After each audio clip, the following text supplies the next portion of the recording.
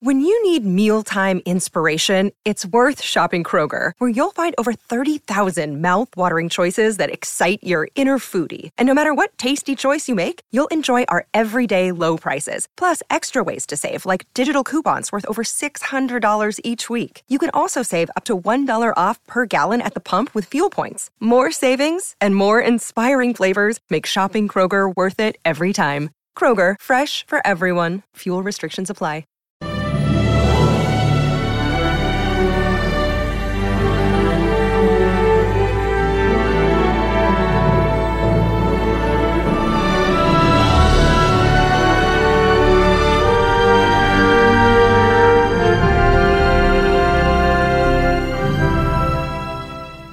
Welcome to the Podcast Maneuver, the officially unofficial podcast for Star Trek Picard on Paramount Plus. I'm Jim. I'm Aaron. And today we're talking Season 2, Episode 9, Hide and Seek. Aaron, what'd you think of this episode? It's not good, Jim. It's not good. No, it's not. You're right. I guess if, a lot of times the penultimate episode is like the most of a thing that a show tends to be. Like that certainly was the case for shows like The Wire, for Game of Thrones, Breaking Bad. That I should expect it just to be the biggest, dumbest action episode of all time. And that's what this delivers. Like, do you want to see action Elnor butchering Borg? And it's cool that he's butchering them because they're Borg. They're not people. Do you want to see Gerard, Rafi and Seven tag team a bunch of Borg soldiers? Do you want to see Picard with the machine gun? You know, like everybody's got guns akimbo blasting this episode. Mm-hmm. But they completely you gotta check your brain out because they're trying to bring it home, right? In this episode, like they're showing us, okay, what does the key mean? They're showing us the door. They're showing us the big inciting event in Picard's childhood that forever changed him and scarred him. And you're right, it is wrapped in this big, dumb fighting episode. But I don't think either of them really landed. Well, the other thing is, I'm pretty sure the Next Generation established that Picard's mother lived to old age. Oh, at least, Jesus, really? When there's this Where No Man Has Gone Before. I think that's the Nagila episode. Or maybe it's, is that the first appearance of the Traveler? But they go to this thing where like the boundaries between reality and fantasy break down, and the crew start seeing visions of their past and whatnot. And Picard sees his mother like at a tea table, and she's an old elderly person, about as old as Patrick Stewart is now, and she's offering him tea and whatnot. It's like everything just keeps getting dumber.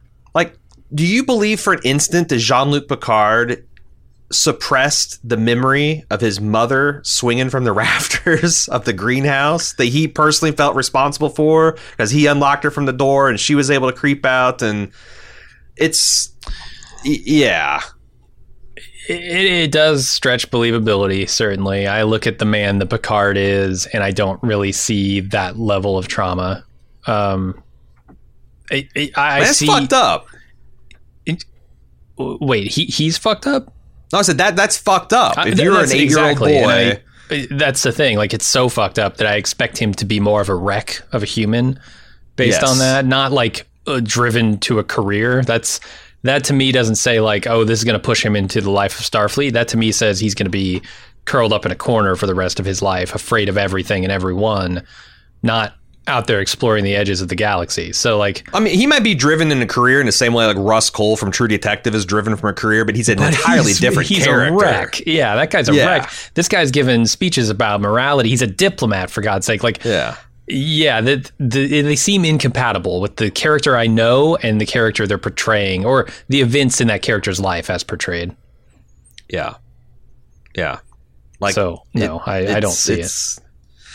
It's pretty tough. There is one thing I did like. I actually like, and maybe this is the Girardi syndrome I've come down with. I like the idea of the Borg being a fort, like almost a Davy Jones Like they're roaming the galaxy, and a starship that's derelict, it's about to blow up because its warp breach is going, or it's otherwise doomed and hopeless. The Borg show up and offer them to join the collective, and you still get to maintain your individuality, but you will have this.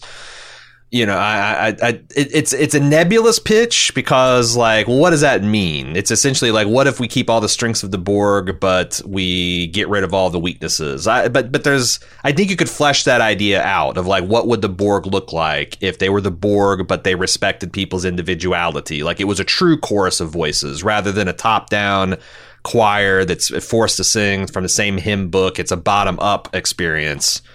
From people that were also just going to be doomed to die anyway without the Borg's intervention. I thought that was something that's kind of interesting.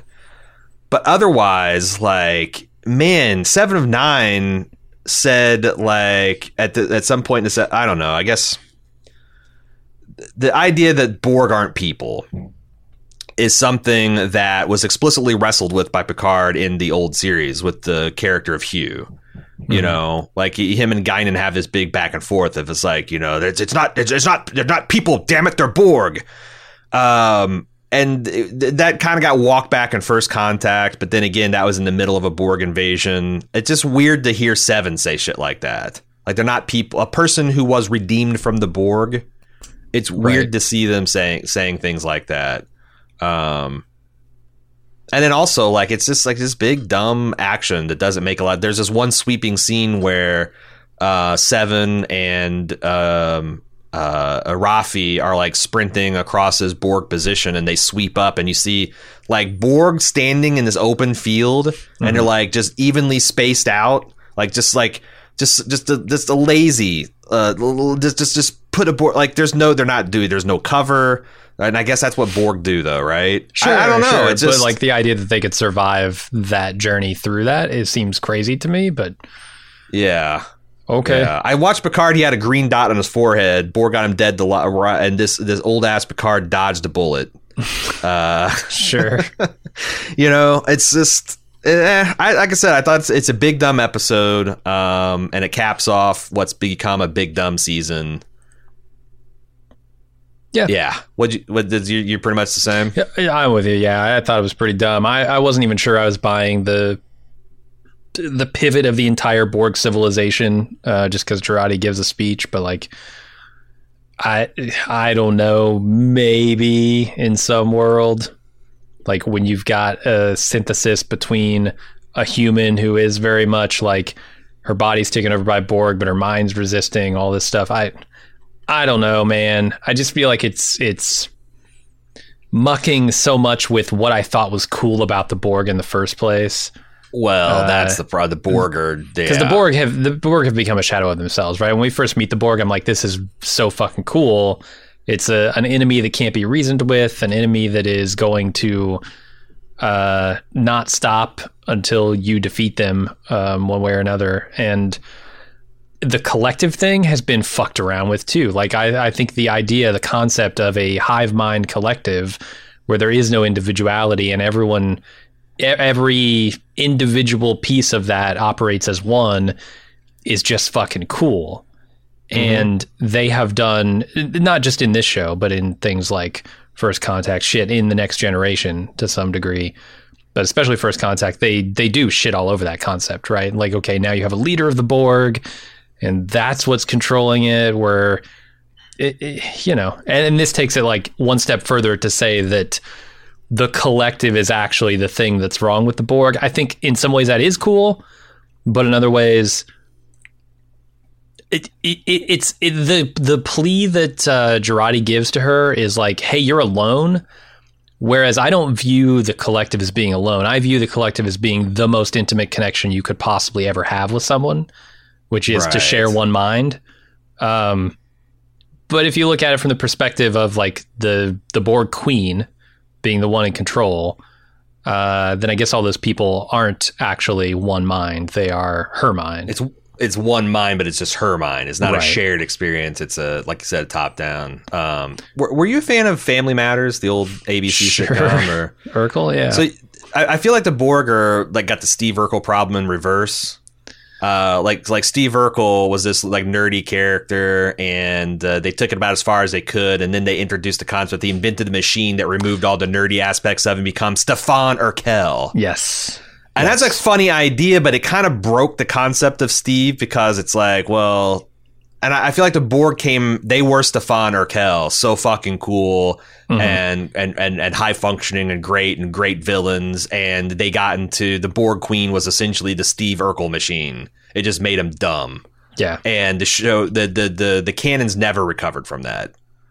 I'm trying to think of an example from like Star Wars of like, could you ruin Darth Vader, as a character, or the concept of the Force? I guess Lucas tried the midichlorian bullshit and all that, but didn't quite get it done. I feel like the Borg are you just can't take them serious. If 100-year-old guy, a watcher, a basket case, and a non-Borg, just a standard person at this point, can take out a squad of Borg super soldiers led by the Borg Queen herself, then there's it's not like Picard's got a whole starship behind him. It's just whatever. He's not even using unique insights that he has as formerly Locutus. It's just that's the thing. They having shootouts, man. I never felt like they needed the Borg Queen in the first place. Like it was cool. It was neat to see in Star Trek First Contact. But this is one of those things where I like recontextualize some of the stuff I saw that I thought was cool back in the day, and now I see how it's doing damage. Because like the idea of integrating your biological distinctiveness to their own, right? And that would come along with like ideas and thoughts that they had and opinions that these people held, I would assume, along with the knowledge that they had. That's such a cool concept, because the collective becomes smarter than any one human, and they can all communicate and essentially argue it out and make decisions at light speed, right? Just as fast as a human can come to a decision, you could have a collective of billions come to a decision based on all of the knowledge that those individuals had in their lives. And I feel like that was such a cool idea. But then to boil it down to, actually, no, there's one queen and she's in charge of making all the decisions, and the drones then just listen to what she says, makes that no different than any other military organization, right? Yeah.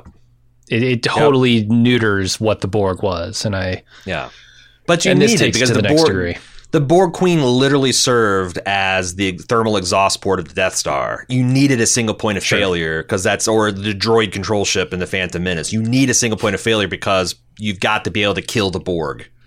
In First Contact, you could have done it by sacrificing the Enterprise, right? Like I don't want to litigate like, oh, what should First Contact have been? Because it's my favorite of the Star Trek movies, but like, sure.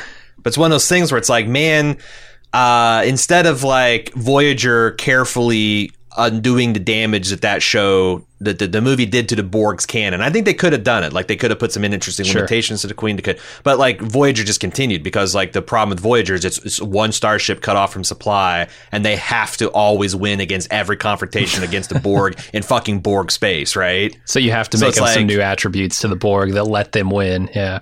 Yeah. You got to, So, and I know it wasn't just because they also had species 90210 that came out and from fluidic space to kind of like be the enemy of my enemy. It wasn't that simple, but like, I think they swung for the fences with First Contact, and it was an awesome movie.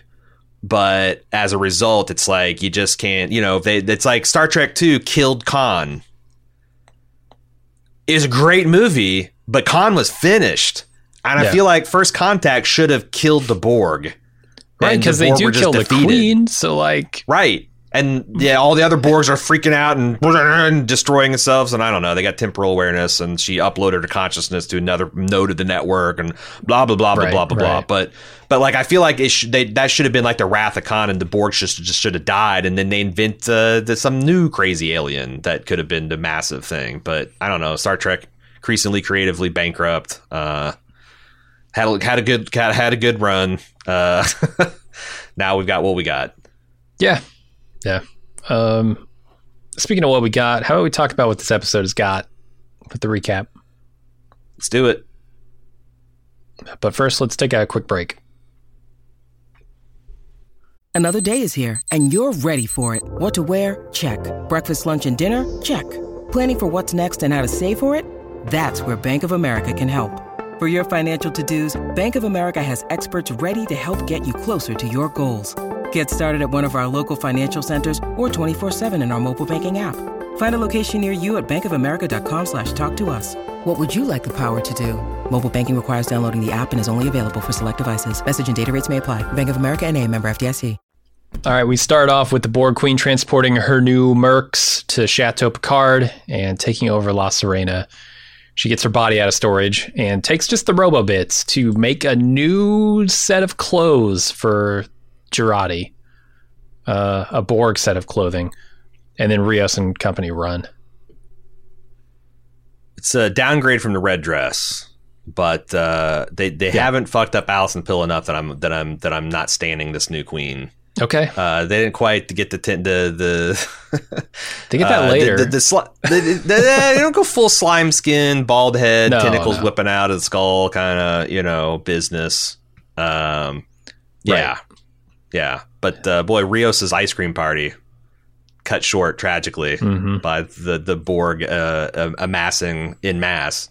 Here's my big question, and I know the answer is we need an action scene, but why don't they just why doesn't the Borg Queen just transport Picard to her Mercs instead of Mercs outside of Chateau Picard? That's a good question. Transport him defenseless, nude if you want, right outside, like where 6 guards have their rifles pointed. Game over. How are they transporting? Oh, that's the one part of the ship system that she does have control of. Right. Yeah. The show's not that stupid. Congratulations. I just feel like it'd be easier transporting Picard instead of the Mercs. But what do I know? Or transport Picard to a wall. Or space. In space, wide dispersal pattern. That's also an option you can do with the transporter. You don't have to put those atoms back together. You can just throw them out there in their elemental goodness. Yeah. Maybe put a nanite in the particle stream with him and Borgify him inside the transporter stream so he comes out as a Borg. Get Locutus back. Sure. Yep. Sure. Anyway, Picard, Talon, Seven, and Rafi all teleport in and begin devising a plan to defend the ship. But then Rio shows up and tells them they're too late as Mercs continue to beam in. What do you think about the Borg green lasers? Like, I thought like it's kind of a cool homage to the Borg eyepieces, but also they're like the laser pointer on the soldiers' rifles. But they're not fully Borg. I kept on thinking like, at some point, are these Borg ever going to adapt and start having little force shields on them and things like that? But they never do. But I think they've said that the Borg Queen doesn't have that much juice. She can't fully Borgify these guys. You have to eat a whole Tesla to get that kind of power. Drinking the battery just doesn't get it done. Yeah. You got to go to get the lithium ion and lots of it before you can start fully Borgifying a platoon of soldiers. Sure. Yeah. Anyway, the Mercs pin down Picard's crew, and Borg Queen tries to take the ship, but Jurati's still inside there somewhere, keeping her from taking it. Also, Jurati has locked the Borg Queen out of the controls with a code that she didn't memorize. Also, she summons an ECH version, emergency combat hologram version of Elnor, who is the one who actually has the code, and Elnor starts fighting in these Borg Queen Mercs. I thought this was pretty. I don't know about the Elnor, the super combat Elnor, silly. But that's fucking silly, man. But especially since like they play the rest of this episode as if this Elnor could die. Like if only the Borg Queen can amass enough troops to kill him. I'm like, what part of emergency did you see how the Borg fared against the emergency medical hologram in Star Trek First Contact? Like, it's not a real person. If you do kill it, it can just ignore the damage, or it can just reintegrate some other place of the ship. It's like, and there's such a fucking cool opportunity here. If you really want to go cool action, don't have him do his stupid sword shit where he's, fighting 4 guys at a time. Have him transporting all around the ship. Just like he transports behind you, he kills you, he transports out behind another guy, kills him. And he's a like fucking crawler that you can't get your hands around. Yes. Yeah. That's so much cooler. he should be at least as cool as an agent from the Matrix. Totally. And they just play this like he's a normal dude, except he's got a code in his head. And the reason they do this is because it's far more visually interesting than just having the Borg Queen stand there with her eyes twitching while she uses her brain to run through some computer encryption, right? Yeah. Like, that's the only reason they do this. And it's stupid, but, what else are they going to do? Yeah, I think that whoever this guy is, Elnor, is a hell of a lot better at stunt work than Michelle Hurd and Jerry Ryan. He's good at it, yeah. I saw Michelle Hurd do a pretty cool takedown grapple thing this episode too, but yes, they're decent. But this guy really moves like does he? I wonder if he is like a up and coming martial arts star or something. He's clearly got some kind of training, and he looks good with a sword. He looks good killing. I don't have any problem with that. It's just like, and I even thought it was kind of clever, the whole.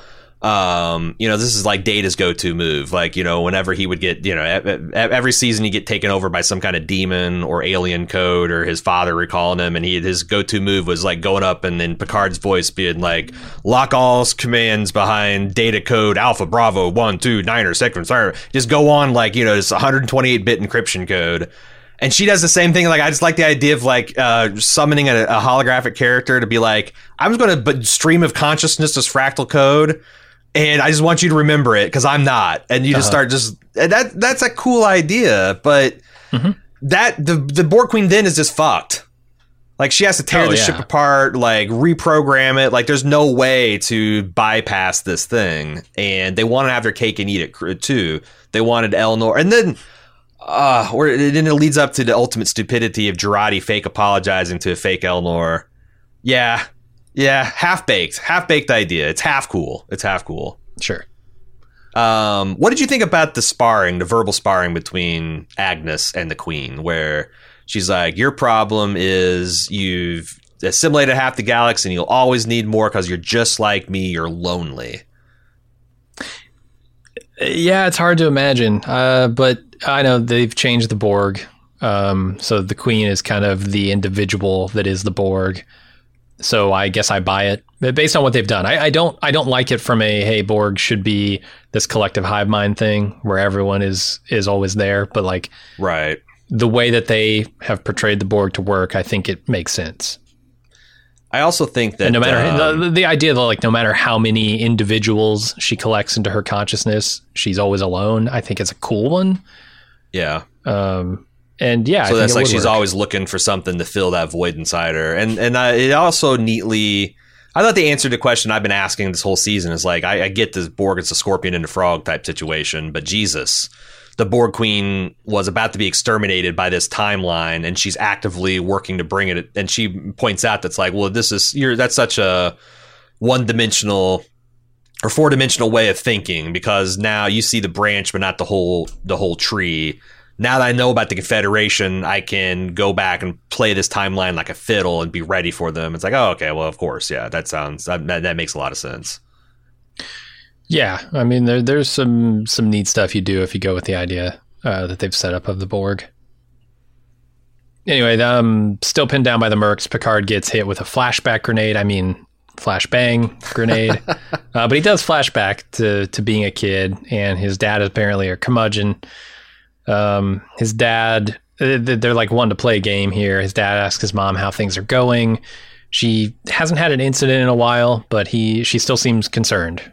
We're talking about like her mental condition. Picard and his mom then play hide and seek.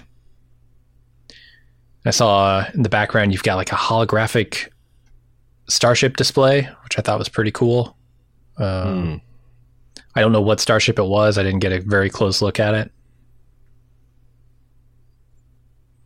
But I don't know. Stargazer, why not? I mean, yeah, it can't be, right? Maybe some prototype form of the Stargazer, or... We know remarkably little about Picard's dad, right? Yeah. Was he a Starfleet counselor? Was he a Starfleet officer? They got a Starfleet, but like, I imagine that like almost everybody on Earth would have some kind of starship memorabilia, you know? Probably, yeah. His name's Morris. I know that much. Yeah. Morris Picard. Morris Picard. Is that a good Picard name? That doesn't strike me as a Picard name. Morris Picard. Would it be pronounced like Maury? Maury?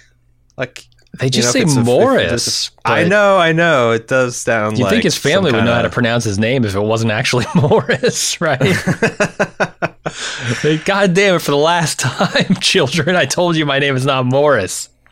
Right. Well, it's like, I don't know, maybe it's like one of the seals, like we got a town in Indiana called Versailles, even though it's spelled Versailles. So maybe it's like they've just been so colonized by the English language that they've forgotten how to pronounce their own names. Could be. It's Morris Pickard. I'm Morris Pickard. I'm the father of Gene Luck. Gene Luck Pickard. Yep. And Picard, as someone who's cultured, right, and has read a lot of history and understands the ways of the world, he has reestablished Jean-Luc Picard as the way to pronounce his Frankenstein, not Frankenstein. Yeah, he's reclaiming it. Yeah. I like that headcanon. All right, Picard comes back to the present, which is actually in the past. There's a lot of time stuff happening here. Soong shows up with an offer. Nope, sorry, wrong scene. Rios tries to run for it and gets shot in the shoulder, and Picard has Talon beam Rios to safety and then kind of keep them there because she sends him to her apartment, and Rios is unable to come back because somehow she locked him out of the transporter remotely. I can imagine she does that. It's her shit. Why couldn't she? She's got her she got apartment. Remote control over it. She could probably remote. I mean, I can remotely lock out my my Netgear router. So yeah, I was going to say if I wanted to like lock someone in my house and turn like the thermostat all the way up with like a Nest or whatever, or an Ecobee. Want to boil you alive. Yeah, you could get that done. Sure. They'd have a hard time changing it. See, people give the Warhammer 40K universe a lot of shit because the enormous shoulder pauldrons that their soldiers have. But the Warhammer universe understands a crucial point that like a named character will only ever take damage to their shoulder. Sure. So you just want to beef that area up. Yeah, it's like you want to Dead. reinforce that. Yeah. Like you're just never going to get through that, and they'll never take a wound anywhere else. So those damn shoulder wounds, man. Yeah, unless there's a Borg there to fix them up and make it right, they'll never take a wound anywhere but the shoulder. Right. And I also don't understand how that disqualifies him from going on the offensive here, from defending his friends. Like, a shot to the shoulder is not that debilitating. It's in his left shoulder too. Is he left-handed? Is it his left? I don't know, because that's if he's one of them sinister left-handers, then maybe because like because I think that if you're a righty and you got a gun of some sort and you got shot in the shoulder, you're probably out of the fight. You probably can't bring a gun level, and you're gonna be shit. Unless you're the so Northman, sure. Yeah. Yeah. And then you need to evacuate these civilians. Like, it makes a lot of sense. Yeah. But I don't know. He didn't seem wounded enough to warrant taking him out of action here, especially when that, like, your numbers can't dwindle that much before you just don't have enough people to fend these off. Right. You use every person you can get. They got like 6 people and half a hologram. Yeah. Yeah. Anyway, Seven decides to execute a flanking maneuver to get to the ship, and Soong shows up with an offer. Here's where that happens. If Picard surrenders, they can all live. Is that an offer? Mm-hmm. Is that an offer? Surrender and live. Okay. Picard remembers the hide and seek game that he had with his mom as a child and decides he's going to play a match of it with Soong and his goons. So they retreat into the labyrinth that is Chateau Picard's basement. I actually like this scene with Soong, like in isolation. His explanation, because like, well, you got all the cards. Why are you parlaying at all? Why didn't you beam Picard into a wall? And he's like, I'm a scientist. I don't like these rogue variables I can't control. If you surrender now, we got a smooth sailing forward into the future I want. And if you don't, it's going to be I'm still going to win, but it's going to be muddy. So it's kind of like that made a lot of sense, and especially from his kind of mad scientist type character. So yeah, I'll give him this is a decently written scene in an episode where everything else made sense. It wouldn't have been something that made me want to set my pants on fire. I think it doesn't really make sense is why they're not going after Renee. Like, just fucking kill Renee. Do they need the mission not to be scrubbed? Is that the thing? Like, if an astronaut that was supposed to be on this mission turns up dead, they're going to just scrub the whole thing? Yeah, like, okay, Picard like worries I get about them scrubbing it earlier, so he's assuming that if they scrub it, it'll go the other way. But just kill Renee. The Borg Queen obviously doesn't care that much about Renee. She's all about wanting to get a assimilated base and a starship and getting a head start. So, like, but yeah, knocking off Renee with a platoon of Borg soldiers would be the work of like 3 seconds. Yeah. And then you go and do the other stuff. You fight the people that have phaser rifles and heavy repeating phaser cannons and force fields and teleporters and shit like that. You just snuff out the young woman who doesn't have shit. I feel like Renee should have been traveling with this group the entire time, right? Like, and I know that like might break whatever preservation of the timeline they've tried to do in this show with their butterfly shit, but I feel like that's already broken, A, and B, you're right, it's this gaping loophole that they have that they're just not exploiting, and it makes the Queen look very stupid. Well, they're pulling these plot lines out of their gaping assholes. Is the problem, and then like they're at the end, they're gonna have Schrodinger. They're gonna have Schrodinger's Renee, or they're gonna have one that fails and one that. So it's like you already got this prospect of splitting the timeline anyway. So yeah, why not have her along for the fight? Yeah. Although she's so damaged, she's so traumatized. I'm sure fighting the Borg would be super for her headspace. Yeah, as long as she doesn't get shot in the shoulder, she'll be fine. All right, Seven and Raffi try to flank their way through Chateau Picard, but encounter resistance. They, of course, fight them off. No worse for the wear. Keep going. Boy, this is pretty violent Trek right here. Like the tag team knife press through the guy's neck. It doesn't really feel like Star Trek to me. It's gruesome. Yeah. I mean, every once in a while Star Trek would do that, like intentionally. Like I remember Data snapping Borg necks and trying to feel something about it. But it was always like, well, this is unhinged Star Trek, right? Sure. But this is our heroes are wrestling a person down to the ground and forcibly shoving their more personal knife in its eye socket. I'm surprised they didn't show it. It feels like Saving Private Ryan ×2 because they're both leaning in on it. Seven's just like, shh, resistance is futile. Resistance is futile. Shh. Yeah. It feels really dark for a Star Trek episode. It is. All right, Picard tells Talon about the labyrinths of Chateau Picard and flashes back again to his game of hide and seek with his mom, and he finds his mom in the bright ground level of Chateau Picard, and she's not feeling that. She says, we got to go downstairs and play where it's darker, less agora to my agoraphobia, and guilts him into doing it despite his father forbidding it. And we go back to the present where Picard opens a secret passage and they go inside. Which this stuff all makes sense. Like, they introduced the fact that Chateau Picard was used by the French resistance in World War II. So they'd have secret passages and secret places that would have like weapons and stuff that Papa Picard wouldn't want them down there fucking with. Sure. That stuff is all working.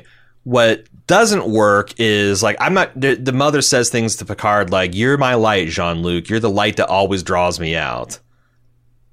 I don't know where we end up with that, because he's not. He's the light that snuffs her candle out. Yeah. Like what does that what does that do? Like they're writing this mom's dialogue for some purpose.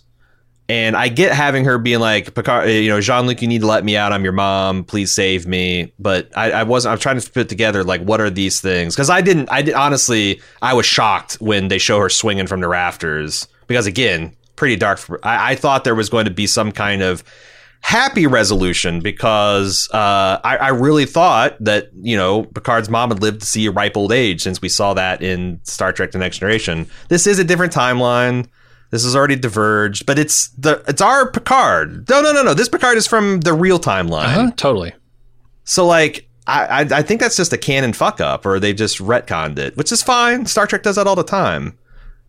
But you know, I guess it's not fine when they violate canon for reasons that don't seem like it's worth it, you know? Yeah, the thing I'm picking up that I think they're trying to say with this is that she has been battling with this mental illness for a long time, and Jean-Luc in the past has been the thing to see her through it, but this is the final straw. You know, it's overwhelming her.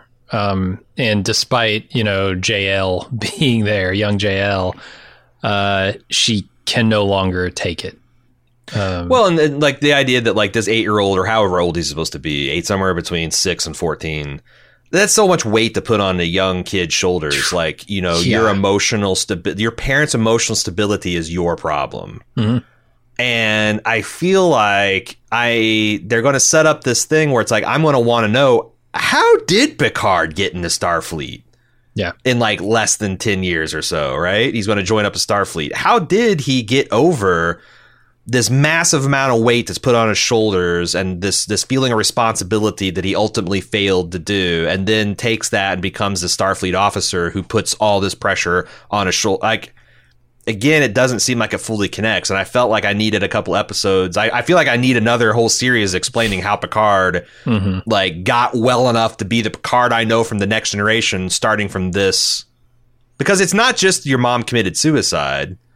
It's your mom committed suicide after spending years of like this emotional decline and putting you in danger and playing these cat and mouse games and going down and scaring you in the basement. And it's just a lot. It's a lot for a kid to bounce back. But, you know, they got 24th century psychiatric medicine. I don't know.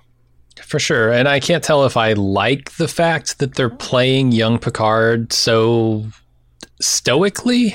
Because, you know, he's not like breaking down and weeping when he sees all this, right? He goes out and he throws a stone through the mural that they made together. And I understand how that's reflective, right, of anger and shame and guilt and all those things. But like, he's not showing it, right? He's stiff upper lipping it, kind of. So like, I can't tell if that's good or bad. I feel like a child should have more of a reaction, and then he should become the stoic person he is later in life. Well, as he processes this stuff, but Picard in the day turned that anger and guilt and shame against his mother. Like, I think destroying the greenhouse is him like being angry with his mother. Like, look at all this beautiful fantasy world that you built up and you said this is a safe space for us, and then you did this and I'm destroying it. But somehow he transmuted that anger and resentment to his father. Yeah. Like, instead of his father being the savior and his father being the one that kept him safe. Because, like, in the day, it'd be one thing if Picard blamed his father because his mom poisoned against him in the day, but, like, somehow he took that anger against his mom that he expressed as a kid and turned it towards his father.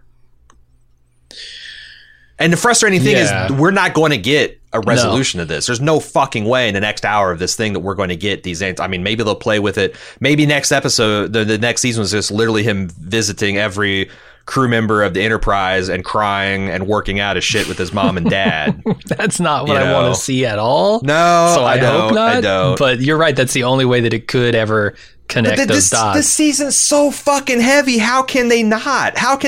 Like, when he sees his old friends again, he's got this whole new perspective on life and the whole new side we've never met. Like, how can we just go back to regular Picard and have fun adventures and meet cutes with all of his old buddies when we've come off of this fucking trauma heavy? I don't know. I mean, they disconnected from season 1 pretty effectively. I mean, this season 2 has had nothing to do with season 1. Absolutely nothing. So, you know, going into season 3, if we disconnect again, it won't feel out of the ordinary. But yeah, you're right. It's this is more personal than, you know, having to save a race of androids, right? Well, so the season 1 resolution to put Picard in a robot body, but it's indistinguishable from his organic body. But the change was to the Federation. Yes. Like, Picard always stayed the same. Like, he was, you know, he given up a little bit in the early, but he came back and he was always the same guy that fought for rights and fought for, you know, try to protect the Romulans, try to protect the androids, did all that stuff. He himself didn't change. This is a huge change for him, and it should pay off. And if it does, it's going to be a bummer. If it doesn't, it's going to be dumb. And I just keep thinking about the last few weeks. So we got that email about Patrick Stewart's relationship with family violence. Mm-hmm. and seeming like personal connections material, but this has nothing to do with any of that stuff. It really doesn't. Yeah. Like your dad being violent and traumatized from war and drinking too much and being an alcoholic is not the same as your mother having some kind of severe agoraphobia that causes her to disassociate and eventually kill herself. Yeah, it doesn't seem Maybe like it there does. was I don't know. I'm not a child. psychologist, but yeah. Endangerment, neglect. I don't know. Kind of close, yeah. But anyway, so young JL tries to find his mom. Talon recognizes the labyrinth and asks Picard what this place is. This whole episode is very flash forward, flashback, flash forward, flashback. Yes. It's all kind of happening in two timelines at the same time. One in Picard's memories. So try and keep up, I guess. So Talon's there. She recognizes the labyrinth, asks Picard what this place is. He tells her the history of it, of World War II, all the stuff you mentioned. But she wanted to know more about his emotional connection to the place. So he tells her about the childhood game of hide and seek and the 1,000 ways to die down here that his father was always talking about. And we flash back to Picard's dad calling for him. And we flash forward again to Picard and Talon traveling through the tunnels. Saying that there's more than one secret passage, that there's a way that there's like essentially a tunnel that goes out to the vineyard and they can assault La Sirena from there. Yeah. I don't know how much of this stuff is like important to talk about in the moment because it's all leading to something else, but that's the thing. This 1,000 ways to die and the storage munitions is going to pay off pretty hilariously, underwhelmingly, but we'll get there. All right. Let's go over to Seven and Rafi, taking a little battle break to talk about why Seven never joined Starfleet. Because why not? No pressing issues here. Nothing serious going on. Let's just talk about that for a while. Apparently, they denied her entry despite Janeway's threat to resign, which shows you how much pull Janeway had, huh? Like, Picard threatens to resign? He could have got anybody in. Anybody. Yeah. He could have got Q into Starfleet. Yeah. You lost our starship for 7 years and you come back with your ragtag team of losers. Yeah, Jane. It's like, I don't know. But I'm admittedly kind of a Voyager hater. So I guess if you'd seen the full scope and grandeur of Voyager, then maybe you got a different opinion of Janeway. So. But yeah. I don't know. I like Janeway, but apparently she ain't got the juice to get that done. I think Seven would have made an interesting Starfleet captain. And it's this totally. Another thing that's like, this is such horseshit that they. I mean, maybe she got to go through Starfleet Academy. She needs some psych evaluation and stuff. But Jean-Luc Picard, who was the queen consort of the fucking Borg and almost destroyed the Federation single-handedly, he is fine and he is a captain and of course, Starfleet does, keep him at arm's length in engagements against the Borg. Mm-hmm. But I don't know. It just seems like it just makes me like Starfleet less and less. It's kind of the same way with the prequels and the Jedi. Like the Jedi are just a shitty organization, man.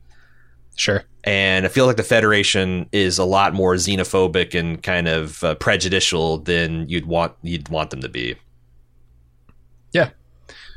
Yeah, it does. All right, Borg Queen hunts ECH Elnor on La Sirena, and Elnor finds a bladed weapon in storage. Is this like real Elnor's actual sword? I think so, because I can't imagine why he would, why Rios would have a sword, or why even the Confederation would have like edged weaponry and stuff. I feel like this is supposed to be the big cheer for Elnor moment, the big exciting moment, right? Oh fuck, he's got his sword. He's gonna go just tear ass through these guys. And it is cool. But did you think that Elnor kind of looks like a bad era Michael Jackson throughout this episode? Okay, I could see it. Yeah. Without his hair swept back and that ponytail and his pointy ears, it's just kind of fallen in loose curls, and he's got that post-skin whitening kind of complexion. Like, I kept on expecting him to after he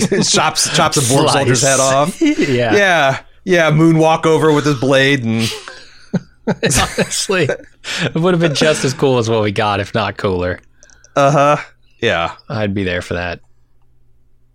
Anyway, Rios is still trying to transport back to the fight, and Teresa tells him sit down so I can take this bullet out of your arm. And she's apparently sad that she's going to have to say goodbye to Rios, whether they win or lose. Yeah, makes sense. They're setting up her going back to the future. It feels like it. It really does. Yeah. Oh, how can I ever live in a world without these miraculous technologies? How can I ever go back and watch people die knowing I could save them with the future technology? How can we ever resolve this?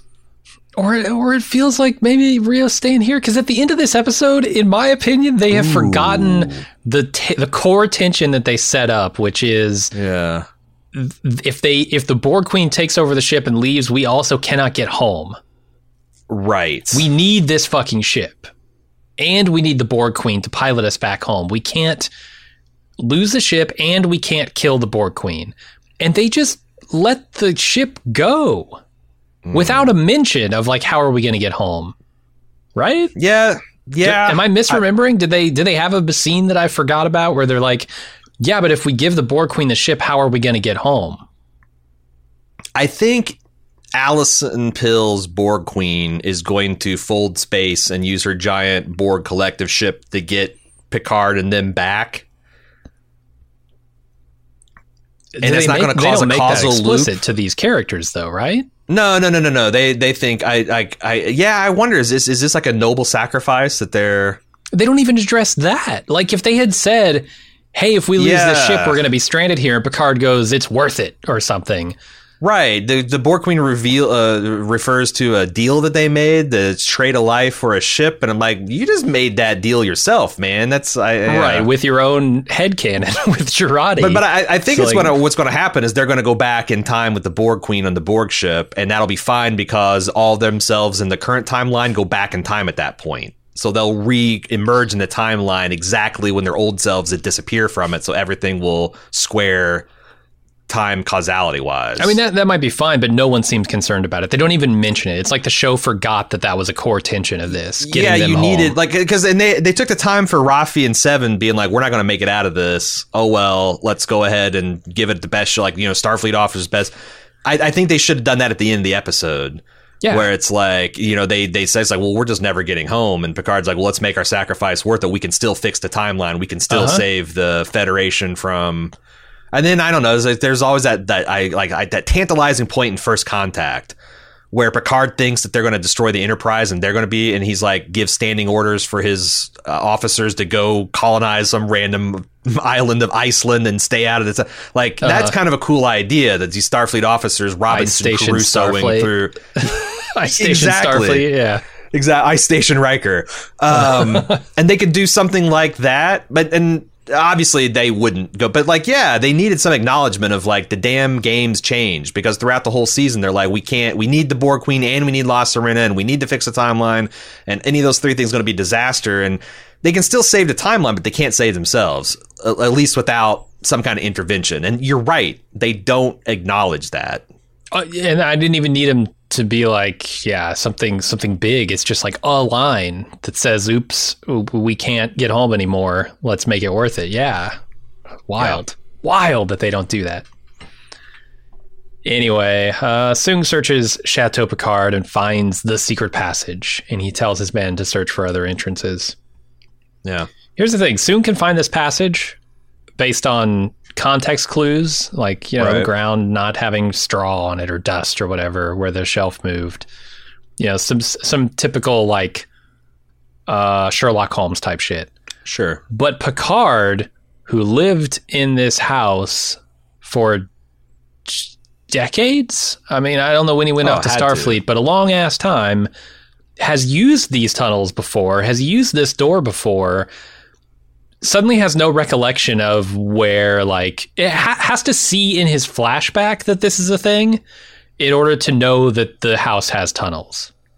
I think that works because this is all shut behind layers of repressed memories and trauma, whereas Soon's just looking at the context clues. Picard's having to because his dad was telling him as a child, like, don't go into these secret tunnels and passages. You're right. There can't be like a public entrance, because then the Nazis just come and be like, "What's behind the door?" And they're like, "Oh, it's our French resistance shit." Fuck. Yeah. Okay. Sure. Young JL knows that these tunnels exist, and not just in the moment where like he's traumatized by his mom killing herself. This is a standing thing with his dad. So like, yeah, I don't buy it. I don't buy it. Anyway, yeah, he finds him and goes inside.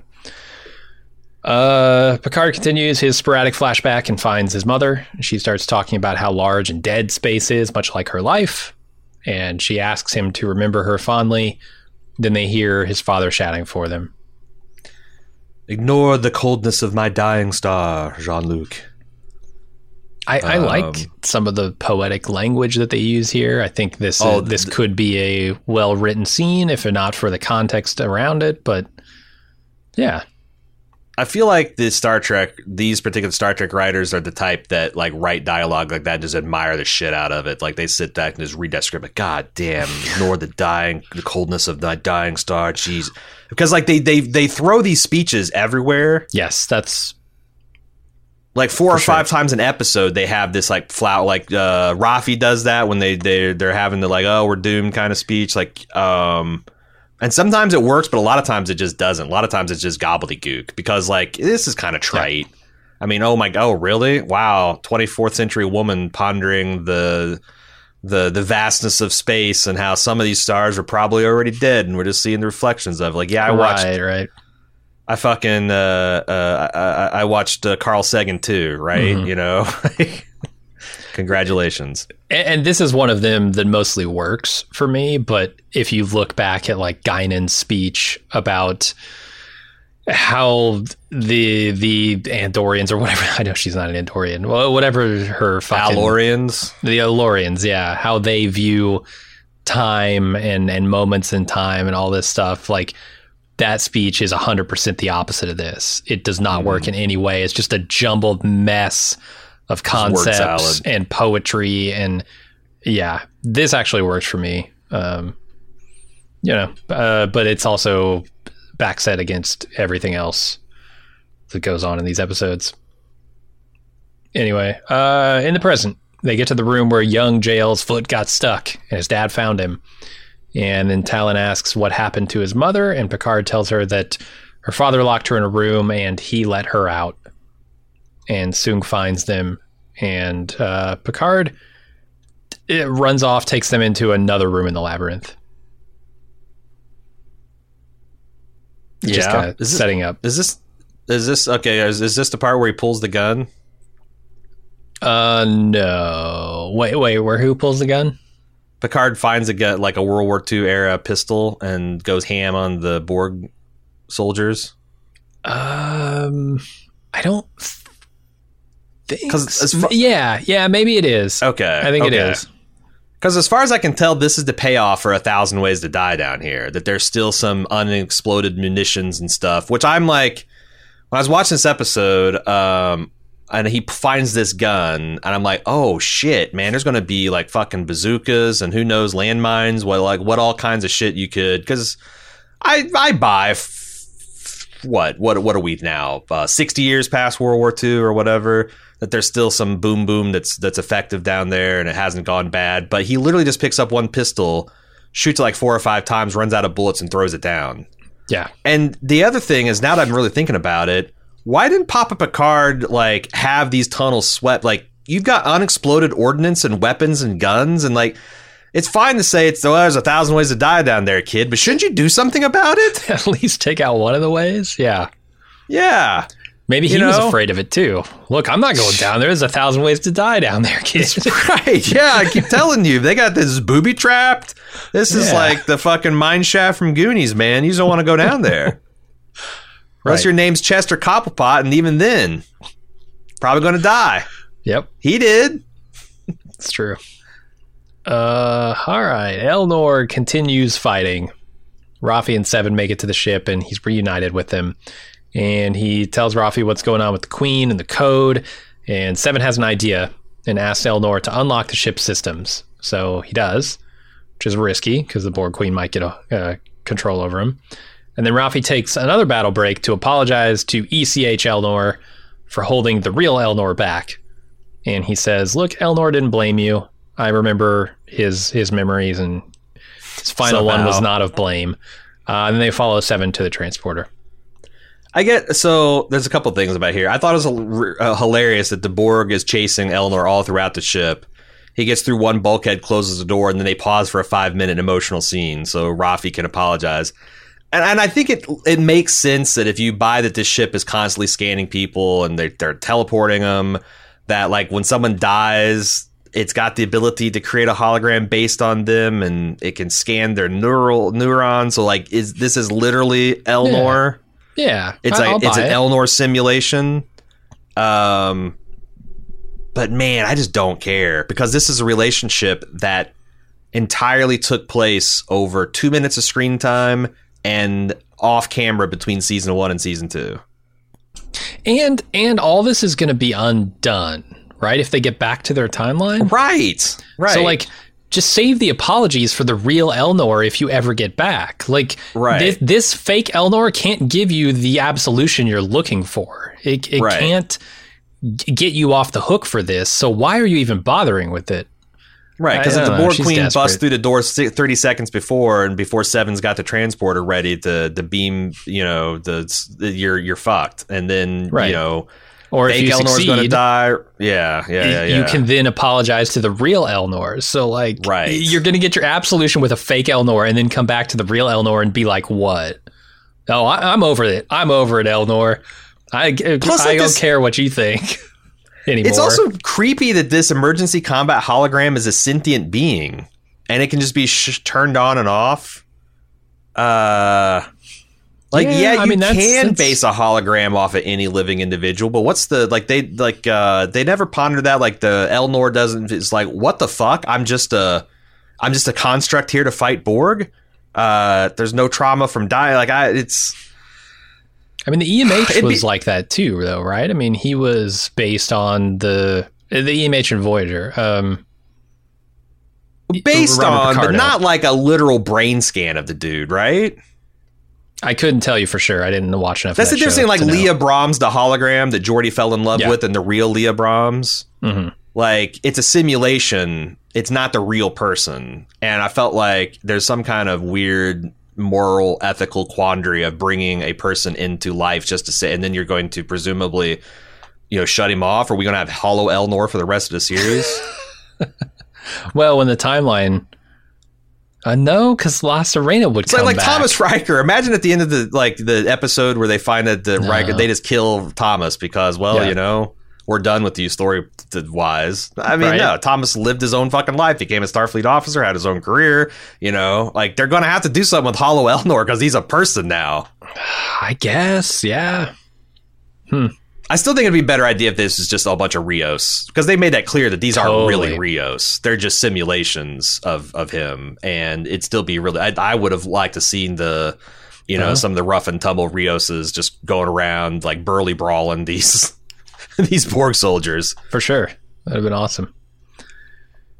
Anyway, quick scene here. Picard leads Talon through the tunnels, but they take a detour because they run into more mercs.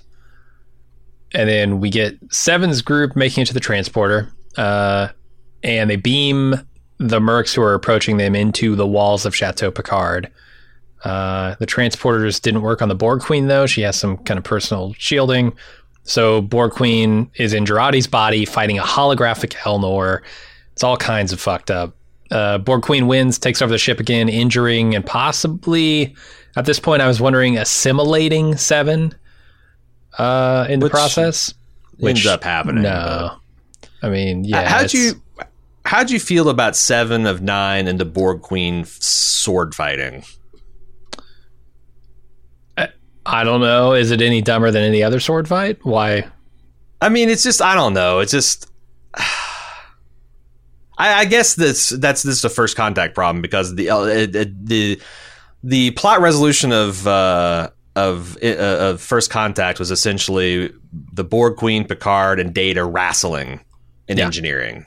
So that's, now that had this like big moment of, Data's, resistance finally. And there's a lot more, but like, you're right. I don't know, man. There's something about these 24th century cybernetic warriors going toe to toe with bladed weapons. Like it's in some kind of medieval times. You know, Sure.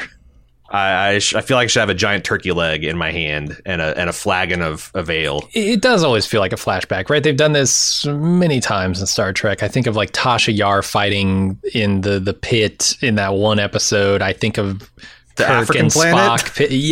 Yes. I think of Kirk and Yeah, Spock pitted against each other. Brah, that stuff. But that was all like, ceremonial. Like, or Elnor is like this ancient Romulan sect. They're like Jedi. Like their whole point is it's you know, like not using these primitive weapons. Or this is just, it does I feel don't like know, a Jedi man. using a blaster. I feel you. There's something wrong about it. Yeah. And the Borg Queen's got these tentacles that she can whip out and around, but she's just content to fight Seven with a sword. You know. Yeah. And then she does use the tentacles later. So Nah. yeah. Anyway, we go to big commercial break there. When we come back, what the fuck is up with commercial breaks? Am I? We talked did about we have this. an email about this? Yeah, then like Canada and Europe, they're actually broadcasting this, so they have commercials. Okay. And I feel like every show puts commercials because they're always hoping for syndication. Yeah. You know, like they build the pauses in there just in case, you know, there's a And made with for TV Netflix version. announcing they're doing ads and shit. I mean, What? Netflix is going to have an ad-supported service now? yeah. Jesus Christ. Yeah. Come that's like 2023, 24, somewhere in there. Lord. There's a service on the decline. I mean, they Literally, did I it think they because lost- they're on their decline. That's the thing. I Like think they their lost latest- half their stock value last week, right? They did, yeah. And then in response to that, they announced, "Hey, we're going to be doing ad supported, and we're going to be cracking down on people sharing passwords." And it's just like it's such a backwards way. Fuck it, we'll talk about it somewhere else. This is not the place. So what Anyway. happens when we let the Peacock get the Office back? What? There's a big thing is like that. I feel like Netflix started having problems when NBC took back The Office. Oh! I thought it was like some pandemic going back to the office, not working remotely anymore thing you were talking about. I'm like, What does what? Peacocks have to do with it? Yeah.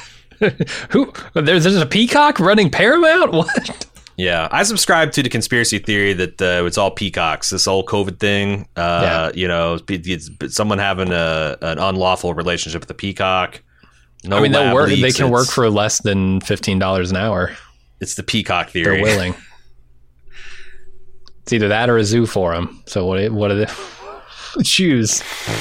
Take your choice. Anyway, Borg Queen talks some smack about futility being the only truly universal concept among intelligent beings, which I think she's got a point. I could see some intelligent beings out there that don't have love as a concept. They're just based on procreation, and that's how they continue. And the love idea doesn't come into it. But death is kind of the single unifying thing. Well, aside from Q, right? I mean, the Q probably understand futility as a concept and have a word for it, but they're not.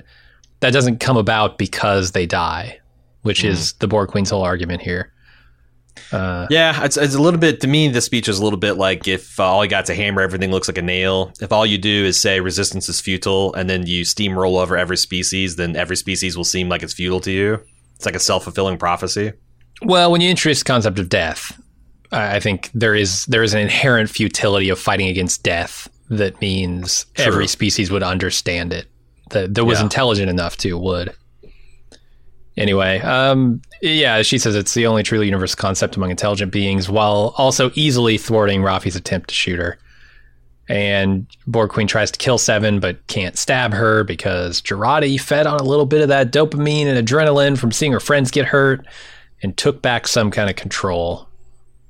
How is this? So, if adrenaline makes the Borg Queen stronger and her nanifications happen faster, by what mechanism is Agnes using the same system to fight back? As she becomes more Borg, she's able to take advantage of the same systems that the Borg. I don't know, dude. It makes no sense. Do the nanites have like Mario Racing Kart League technology where it's like, well, if one side gets too far ahead, the other starts getting blue shells and they start going faster, and it just must be. They hit the queen of the blue shell here, and she just doesn't know what to do. Yep. Giant Bullet Bill comes through, sweeping through the Borg Queen's brain. Yep. Anyway, Jurati uses the Borg Queen's memories of her species' downfall as a tool to connect with her and try to convince her to change her entire species' primary drive by offering people a choice about whether to become a Borg and join the collective or not, or celebrating the uniqueness of each member. And the Borg Queen finds that an intriguing idea. I do. This is kind of cool because it's taking the concept of like the tyrant's dilemma of like, as long as you rule by fear and force, you will always be in fear. There will always be something that puts an end to you because you're not thriving on cooperation and empathy and understanding and like true assimilation. Mm-hmm. You'll never be secure, and it might take a couple hundred years, might take 1,000 years, might take even longer, but eventually, unless you are perfect at running the tables, you will always, always, always meet an end. I think that is kind of interesting. It's just a damn shame that it has to happen over a 30-second scene. I feel like the time wasted in the lead up to all of this is the more shameful thing. Like, I look at this and the Borg Queen in this episode, the single line that I latch onto the most is, finally a semblance of a point. And I look at this and I compare it to old Star Trek. Star Trek would have gotten to this in 42 minutes, including a B plot with that's what I'm LaForge trying to fuck somebody in a holodeck, or Barclay taking over the Enterprise. This show has wasted 9 hours of my time now trying to get to this point, and it just isn't worth the squeeze on it. Yeah, it's like how many times have we seen Picard, like, there's two warring sides, like, you're the drug addict planet and you're the dealer planet, and don't you you see, if you can just move beyond this primitive understanding of this blah blah blah, you can and this is Agnes's speech. It's like, don't you understand the tyrant's paradox, and if you did it this way, but you're right, like old Star Trek would have dealt with that in 42 minutes with time for B and C plot. Yeah, do we really need all this extra window dressing when that's not what Star Trek was ever about? I don't know. Yeah, and I don't know. It's but I also don't know what. Like I said, that's why I struggled in the beginning, where I was talking about. I actually like this because this felt like old Star Trek.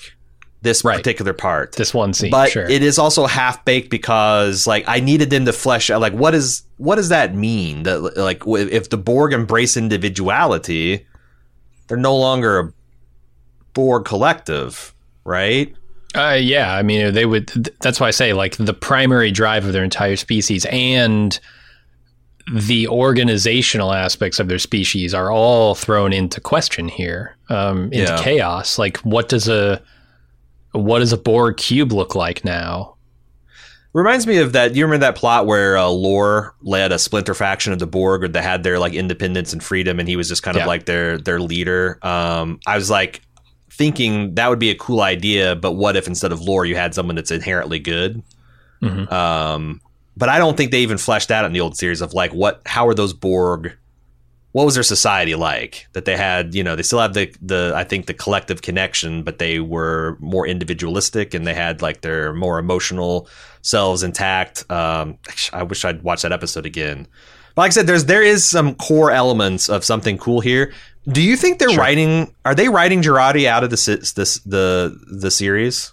It certainly seems like it, yeah. Or, well, what they're doing is saying it's Jurati behind the mask, right? The mask that we saw in episode 1, like, this pretty much guarantees it. Yeah. But Jurati as Borg Queen is not going to be palling around with Picard in season 3. No. Like, they're either going to have something where the Borg Queen literally spits out the human part of Jurati, like, unharmed after she's been Borg Queenified, or I think Alison Pill's just getting written out of the series. It feels like to me. It seems like it. Yeah. Yeah. Which is a shame. I've liked her all along. She wanted out in this season, but they roped her in. The pad been like, look, we're going to let you sing, girl. We're going to give you a musical number. She's like, God damn it. You had me at singing. Yeah. And it makes sense, bringing back all the old crew, Jurati, Rafi, all these people seem like unnecessary baggage when you're bringing back the people that everyone really wanted to see. This is at the beginning of this series. Wow, you might be right. Are they clearing the board? They might. Like Seven and Rafi are going to go off and be space lesbians together. They're going to be Rangers, Fenris Rangers, or maybe they're going to serve in Starfleet together. Maybe. Rios is going to stay in the past. Girardi's going to be Borg Queen, and he's just going to be Picard lonely, and he's just going to run with his old crew next season, which is all we wanted in the first place. Right? This could have been season 1, and I would have been happy with it. But yeah, I don't know. We'll see what exactly they do. Borg Queen does heal 7 here, but apparently there's a cost to saving her. Her Borg implants are back. It's the only way it can be done. And Girardi and Borg Queen are now a new entity together, perhaps better. We'll see. It's weird because, like, this is like, you know, like, well, okay, you can only assimilate those people who have no other, you know, like can build a universes of 7s of people that we recruit from derelict ships and scraps of the society. But to me, it's like, at best case scenarios, you've got like these, like the vampire family from Twilight. It's like, you know, canonically that dad turned people vampires when they're going to die as humans anyway. They had no choice. God. But like, the more you think about that, doesn't make sense, because that's an ultimate coercive action. Like, you're dead, man. You're gonna end existence right the fuck now, or I can bite you and turn you into a vampire. Well, what's that mean? We're gonna live forever, and you have to feed off of living things. And you're gonna think you're gonna be damned, and you're gonna be angsty about it the whole time, and you're gonna always in the back of your mind wonder, like, if this is what I really wanted, and you're gonna fucking sparkle. You're gonna have metal shit shooting out of your eyebrows. Like, this isn't a real choice. Like, they're trying to dress it up like it is, but this is, at best case, this is Davy Jones' Starship, I guess, with Will Turner, a good Davy Jones behind it. It's not exactly a happy ending for these people. You know, they didn't want when they set out in their starships, they didn't want to be Borg citizens. Could you see it as giving hope to the hopeless? Is it like something like that, where when you have no other place to turn, you voluntarily become Borg? But it's a weird voluntary thing. It's like, you know, like if the U.S. Army went around to cancer patients, they had this miracle cancer cure, and they're like, okay, we can cure you, but you're going to have to join the Army for the rest of your life. Yeah. And that life is going to be forever. Is that voluntary? I don't know. It feels forced. It's a specific It's essentially definition. Join us or die. Yeah. Like, it's just join us or die. Which is the Borg's message already, right? Right. It's just like, instead of people that are just overlies living a life, it's like, well, you got nothing better. Like, I don't know. It feels even more culty for some reason. Yeah, I feel you. I don't know, but any decision, I guess, is better than no decision at all. That's where we get to. So Picard and Talon are found by Soong again, this time in the atrium, but for some reason he talks smack to Picard instead of immediately shooting him like he was trying to do just a scene ago. This is the typical Bond villain bullshit. Picard tells Soong that he's about to create a future in which humanity is feared across the galaxy. Soong's like, yeah, I'm cool with that. Because I'm going to be the one who's feared. It's going to be my doing. I don't know. So some of the stuff here makes sense. Like Soong's line about we have to create our own destiny to men like us. Love and fear are just a means to an end. That feels very much like how a tyrant thinks. Yeah. They don't much care for what people think of them. Well, and it's also like, I don't know, love versus feared. It's like, there's also the consequences, because Picard was certainly respected, but I think it's fair to say feared by a lot of people, especially in the first season or two before, you know, he mellowed out a little bit. Like, especially when it comes to people who were not Starfleet officers. But, you know, Picard wasn't also running a torture camp, you know, like if you're beloved by your people, but secretly you're running an underground torture it's not, I don't know. I don't want to sound ends justify the means, but like it's more to it than whether people love you or fear you. Mm-hmm. Your actions matter. How you do things are a bit too. Like what's problem with the Confederation isn't that they're feared. Because the Federation is feared by the Romulans and the the Klingons before they joined the thing, and the Cardassians and all that, because they're a threat to their way of existence, right? Mm-hmm. But and the Federation Borg, is because apparently they wipe out the Borg in every universe. but the Federation is not portrayed as an evil force because they, their core principles are something that we as humans see as good. This felt like, I don't know, like, man, you're right. Like, we talked about how this season, you could tell these multi-threads and you could have like essentially 10 episodes worth told across an entire season, but we're seeing the downside where there's like 4 different TNG speeches, end of episode speeches jammed in this one fucking episode. Picard's got to get, and they're all kind of shortchanged and half baked. Like, Girardi's thing sounds kind of cool, but you really think about it, there's some problems. Picard's speech sounds like his half-ass morality dueling with Dr. Soong sounds kind of cool, but there's problems. They're just, they're trying to wrap up too much too soon, it feels like. Yeah, they don't, because they're doing all the, stuff that Star Trek does nowadays, and sees its bread and butter, they don't have time to address the problems that you're talking about, right? And work their way through those by having intelligent, insightful conversations. Instead, they're shooting at each other and holograms that fight and all this type of stuff. So, yeah. Anyway, Soong's spoken enough and leaves Picard and Talon to be killed by his mercs, which is another classic Bond villain mistake. And then we go to Rios again in Talon's apartment. He gets transporter working. He explains to Teresa that he can't stay here in the past with her, and they kiss, and he teleports out right to where Picard is and attacks the mercs. One of them drops a key as loot when he dies, I think. That's how that goes. It's like out of Zelda. He drops a couple of rupees on the ground. No, it came out of the door, but... It is funny that the Watcher just lives in some LA apartment, right? Yeah. Like what is I thought this was like a fucking bank vault. Like they teleported Rios the first time I saw it into a bank vault because this heavy ass metal door, but no, it's her apartment. Yeah, I feel like that she should be living in one of those holographic blinds that futuristic people are always living amongst the primitive people in. Like, what is if her landlord comes in to change the furnace filter, what does he think about this transporter console right by the front door? I mean, hopefully that's hidden behind the wall or something, but what if the building catches on fire and the firefighters have to cut through the wall? It's like, there's problems. Maybe you should be in like a starship. You're just orbiting Earth in a cloaking device watching. Yeah. Anyway, Rios heads to the ship as Picard flashes back to using the key, and he finds his mother hanging limply from a noose in the atrium. She killed herself. Picard says he let her out of the room where her dad had her locked, and she killed herself that night. He thought he was saving her, but instead he damned her, and then he destroyed the mural that they painted on the glass of the atrium. And I felt like in both timelines, I get it. Look, Picard is like I said, stoic guy. He doesn't get super emotional all the time. I mean, look what it took to bring it out in First Contact. But this is your moment, Picard. This is your moment, Patrick Stewart, to shed a tear. Let's see it. Nothing from the kid. Nothing from old ass Picard. I felt like if you're ever going to see Picard break down, this is the time.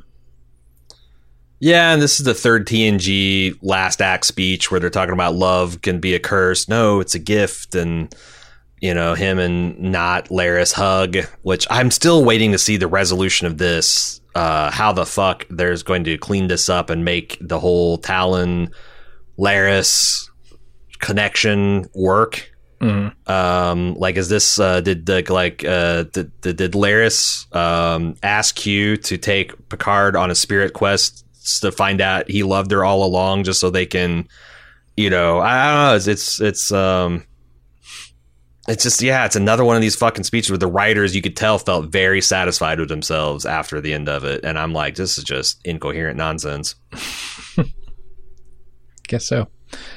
All right, Seven's not happy that she's been reborgified. Raffi tries to talk her through it by saying, just stop worrying about your Borg implants and you'd be so much better for it. Yeah, okay. Sure thing, Raffi. Jurati and Borg Queen want to finish their deal and give somebody gives them some new information about Renee and the timeline. Oh, Borg Queen does. Right, because that was the deal. Apparently one Renee must live, the other must die. Then she takes off in her ship, the poor queen that is, leaving them stranded as best I can tell, 400 years in the past. No one mentions that whatsoever. Here's... So A, let's talk about the Rafi thing. Like, just stop worrying about your Borg implants, right? Just get over it. Get over it already, Seven. This is so stupid. Like, every character at every moment of Rafi's entire life could have said this to her. Just get over Elnor, you fucking idiot. You'd be so much better for it. Come on, all you got to do is stop worrying about it. She's so... Right, and it's so stupid. It also doesn't directly affect what Seven's saying. Like, I miss being ordinary. I miss being just a person that people could walk up to and treat. And Rafi says, well, no matter what, you were extraordinary either way. I'm like... You can't take your external view of someone and enforce it upon that person and make them okay with it. Right. You know, like if someone feels bad for being fat or being ugly or going bald and someone else comes up and be like, well, I don't see you as a fat, old, bald person. Oh, thank Christ. Now the scales have been lifted from my eyes, brother. Right. Thank you for it just doesn't work. And like the show, like it's so stupid that they spend so much time talking about trauma and mental health and all that stuff. And in the fourth TNG speech of the episode, Rafi just says to Seven, yeah, get over it. And look at it. You're looking at it the wrong way, sister. Here's how you should look at it. And like, yes, someone coming to you and saying, well, I don't view you that way doesn't change your perspective on how you view yourself. But also it doesn't change how other people view you. She's not going to get into fucking Starfleet because she just doesn't care about her Borg implants. Those directly affect her life, whether she chooses to believe that they're a hindrance or not. Right? Yeah. Like she's going to have people coming up to her in the street and saying, oh my God, people like kids staring at her every time she walks down the street. You can't just say get over it and everything is okay.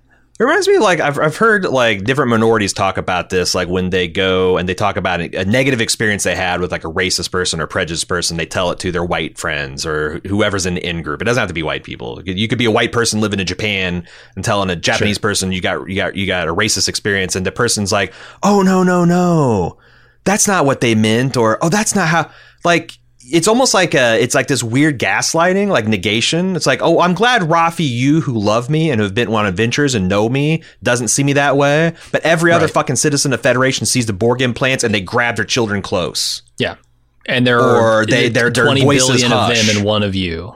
Right, and it's it's written by a lot of people just don't know. And it's said by a character that should know better. Yeah, is the thing. Like, just get over Elnor's death. If she'd pulled out some rolling papers and put some snake leaf and said, you know what, Seven, here's this, it'll sort you out. That would at least been honest. But being like, oh, no, you're just, no matter what, you're going to be, you'll never not be extraordinary, Anna, because it's Yeah, I hate it. I hated that line so much. Anyway, I also hate that they don't even contemplate what letting the Borg Queen run off with her ship is all about, like the consequences of that. Here's my question. I think you could argue that maybe these two particular have already kind of like accepted their fate in the previous scene. Well, there's the next scene is the problem. Right. Okay. Where we meet back up with everybody. But so let me ask you this. One Renee must live, the other must die. Are they doing some like shattered universe shit here? Or is this setting up the idea? Picard's brother is named Renee, right? Or his nephew? Yeah. Are they setting up the idea that they're tying what happens here to the sacrifice of having his nephew burned to death in the Chateau Picard fire? I don't think because so. Because Renee is both a man's woman and a man's woman. A man's name and a woman's name, depending on how it's spelled. But they're both said exactly the same way. Right. That was my first thought, is maybe they're tying that tragic event to this. Huh. I was trying to figure out this too, and I thought it was going to be a Bane kind of situation. No, brother, they expect to have two bodies in a capsule, where like one version of Renee will succeed the mission. But like, what does that even work? I don't. It seems like if the mission succeeds, so what that means is like you cannot fix your timeline. You can only fix a different timeline. Because if the Okay. mission succeeds by both dying and living, I don't know. Now, if she said, I thought it was interesting if she'd said like if Picard must live and Picard must die, because that sets up maybe Sure. Picard trying to sacrifice himself and maybe Q saves. Because like that sense, like we've got a literal Deus Ex Machina in the wings. We got a literal god that can snap his fingers and be like, ha ha ha! Didn't you find this scenario amusing, Picard? Right. Because like, and there's only one episode left, man. Yeah, There's only can't one do too episode much. left to clean up this mess. Yeah, I don't know. I'm looking forward to seeing what that line means. But yeah, the final thing here is Picard. Wait! arrived- I thought you were just threading the. Okay, I'm sorry. Are you dealing with Picard escaping from Soon? Because we skipped over perhaps the dumbest thing in the fucking episode, which is after Picard thwarts the henchmen because Rios beams Rios back and beams saves in. them. He soon pulls a gun on them and says, ha ha ha, I got this future Watcher rifle. And then Rios says it's DNA encoded and it's going to explode. And soon, instead of throwing it at his adversaries, which would undoubtedly kill them, they go wide in the room and he throws it like up equidistantly between everyone in the room so it explodes harmlessly and allows him, it's essentially like throwing a ninja smoke ball on the ground and he just disappears. Yes, he does the Batman thing. I could have sworn that was in my notes. I must have missed it somewhere along the way. I just wanted, because like it's just the visual. God, you guys are just not, they're just listening and not watching. I can't describe how super artificial and constructed this whole situation was. I thought it would have been so much cooler if instead of having this like DNA coded ass pull thing that they do, because that's not a thing in Star Trek, right? DNA coded weapons that explode if if the wrong person uses them. It could be. Maybe the Watcher does that. I don't. Yeah. Or in the ultra fascist Confederation universe, it is. Sure, I can see that. But what would have been cooler, in my opinion, is to take this future weapon that Soong has never seen before. And Star Trek has a lot of weird weapon designs. This phaser looks kind of strange, right? Yeah, almost just like have one of those him- Baron T disruptor deals. Right. And have him accidentally shoot it backwards at himself. But they need Because him it's to so be in weird. the next episode. God Yeah. damn it. They probably do, yeah. The other thing I thought about is like if he pushes a button but he doesn't understand what it is and it like Watcher beams him out to like the Watcher's apartment and then it's like that escapes him, and also he's got an alien artifact and like but this is like literally the dumbest thing. It is. It's going to turn into a grenade. Soon realizes it's going to be a grenade, and instead of throwing it at the people that are right in front of him and killing them all, he just throws it up in the air like it's his graduation cap. Anyway, the final scene here is Picard arriving where La Sirena used to be and is brought up to speed about the two Renees thing. And he refuses to accept that one must die and says, come on, we have work to do. And then heads off. Yeah, and Rafi's like, we traded 7 for it. No, you didn't. The Borg Queen just said, hey, it's cool if I take the ship in payment of saving your friend. Yeah. Oh, wait, traded Girardi for it, right?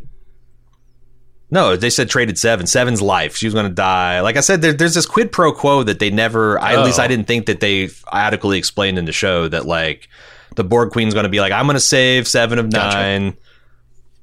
Or maybe I guess Girardi made the deal with the Queen and she just unilaterally as part of like, maybe that works, but. Mm-hmm. Yeah, I mean, the only thing I could think of was, God, why are they not worried that they can't get back? But. And Picard's there to put a brave face. We may have lost a friend, but we've gained ourselves. What? Sure, dude. You've been hitting the snake leaf, haven't you? Mm-hmm. Anyway, that's the episode. Anything further? Picard, well, just the two Renee message. Picard hears it and goes, I refuse to accept an outcome that's not yet occurred. So, like, I don't even know. Like, I'm trying to think of, like, how the two Renee theory will work out. How they're going to end up back on the bridge of the Stargazer. What is clearly they mask the identity of the Borg Queen so it can be Alison Pill. Alison Pill is probably going to get deborgified, or she's going to run off and lead the splinter or the new kinder, gentler faction of the Borg. They have to save and kill Renee. They have to have some kind of resolution for Q's illness, unless next season is going to be Q and Picard hand in hand walking about the galaxy having reunions. And they have to do all this in one last episode of the show. That's a lot. That's a lot of stuff to wrap up. It's a hell of a lot of stuff. I have a question about Q in this universe. Is Q still immortal? He doesn't have his powers. Would Q age at a normal human rate if just left in the 21st century? I don't know what that means. Is he actually, did he get converted to being a human, or is he just a Q that's dying? Because, like, again, he doesn't even know he's dying. He just can't see past a certain point. Exactly. This is all, like I said, this could be a Dr. Manhattan situation where as soon as the Borg Queen comes back and unifies and fixes the timeline, then he's just bright as rain. Yeah. So what I'm wondering, like, I don't get it. Is he going to have to hitch a ride back with Picard wherever Picard goes? Or once the timeline is fixed, Q just naturally gets his powers back, perhaps? I just hope when he gets his powers back, he shows up with a mariachi band. Yeah. A trumpet, cigars for everybody. Like, can we have some fucking fun with Q before he goes? They've done basically nothing with him. Yeah. Which really sucks. Yeah, like he was the whole reason I cared to watch this season in the first place. Sure. And then they do nothing with him. And I certainly like Jean Delancey when he's in Dark God Loki version of Q, where he's the trickster, tempter. But I also really like him being fun and playful, and he hasn't done any of that this season. Yeah, there was a hint of it when he first shows up, and then it's just all been. It's been few and far between. We haven't seen much of Q at all. Let alone when we do see him, it's just like this, grim version. The show's telling us he's a mentally ill version, even though he sounds like Q to me. Yeah, I don't know. Yeah. Anyway, I don't know. We'll see what next episode brings. I'm sure they'll try their best to put a bow on this, but it's going to be a messy bow.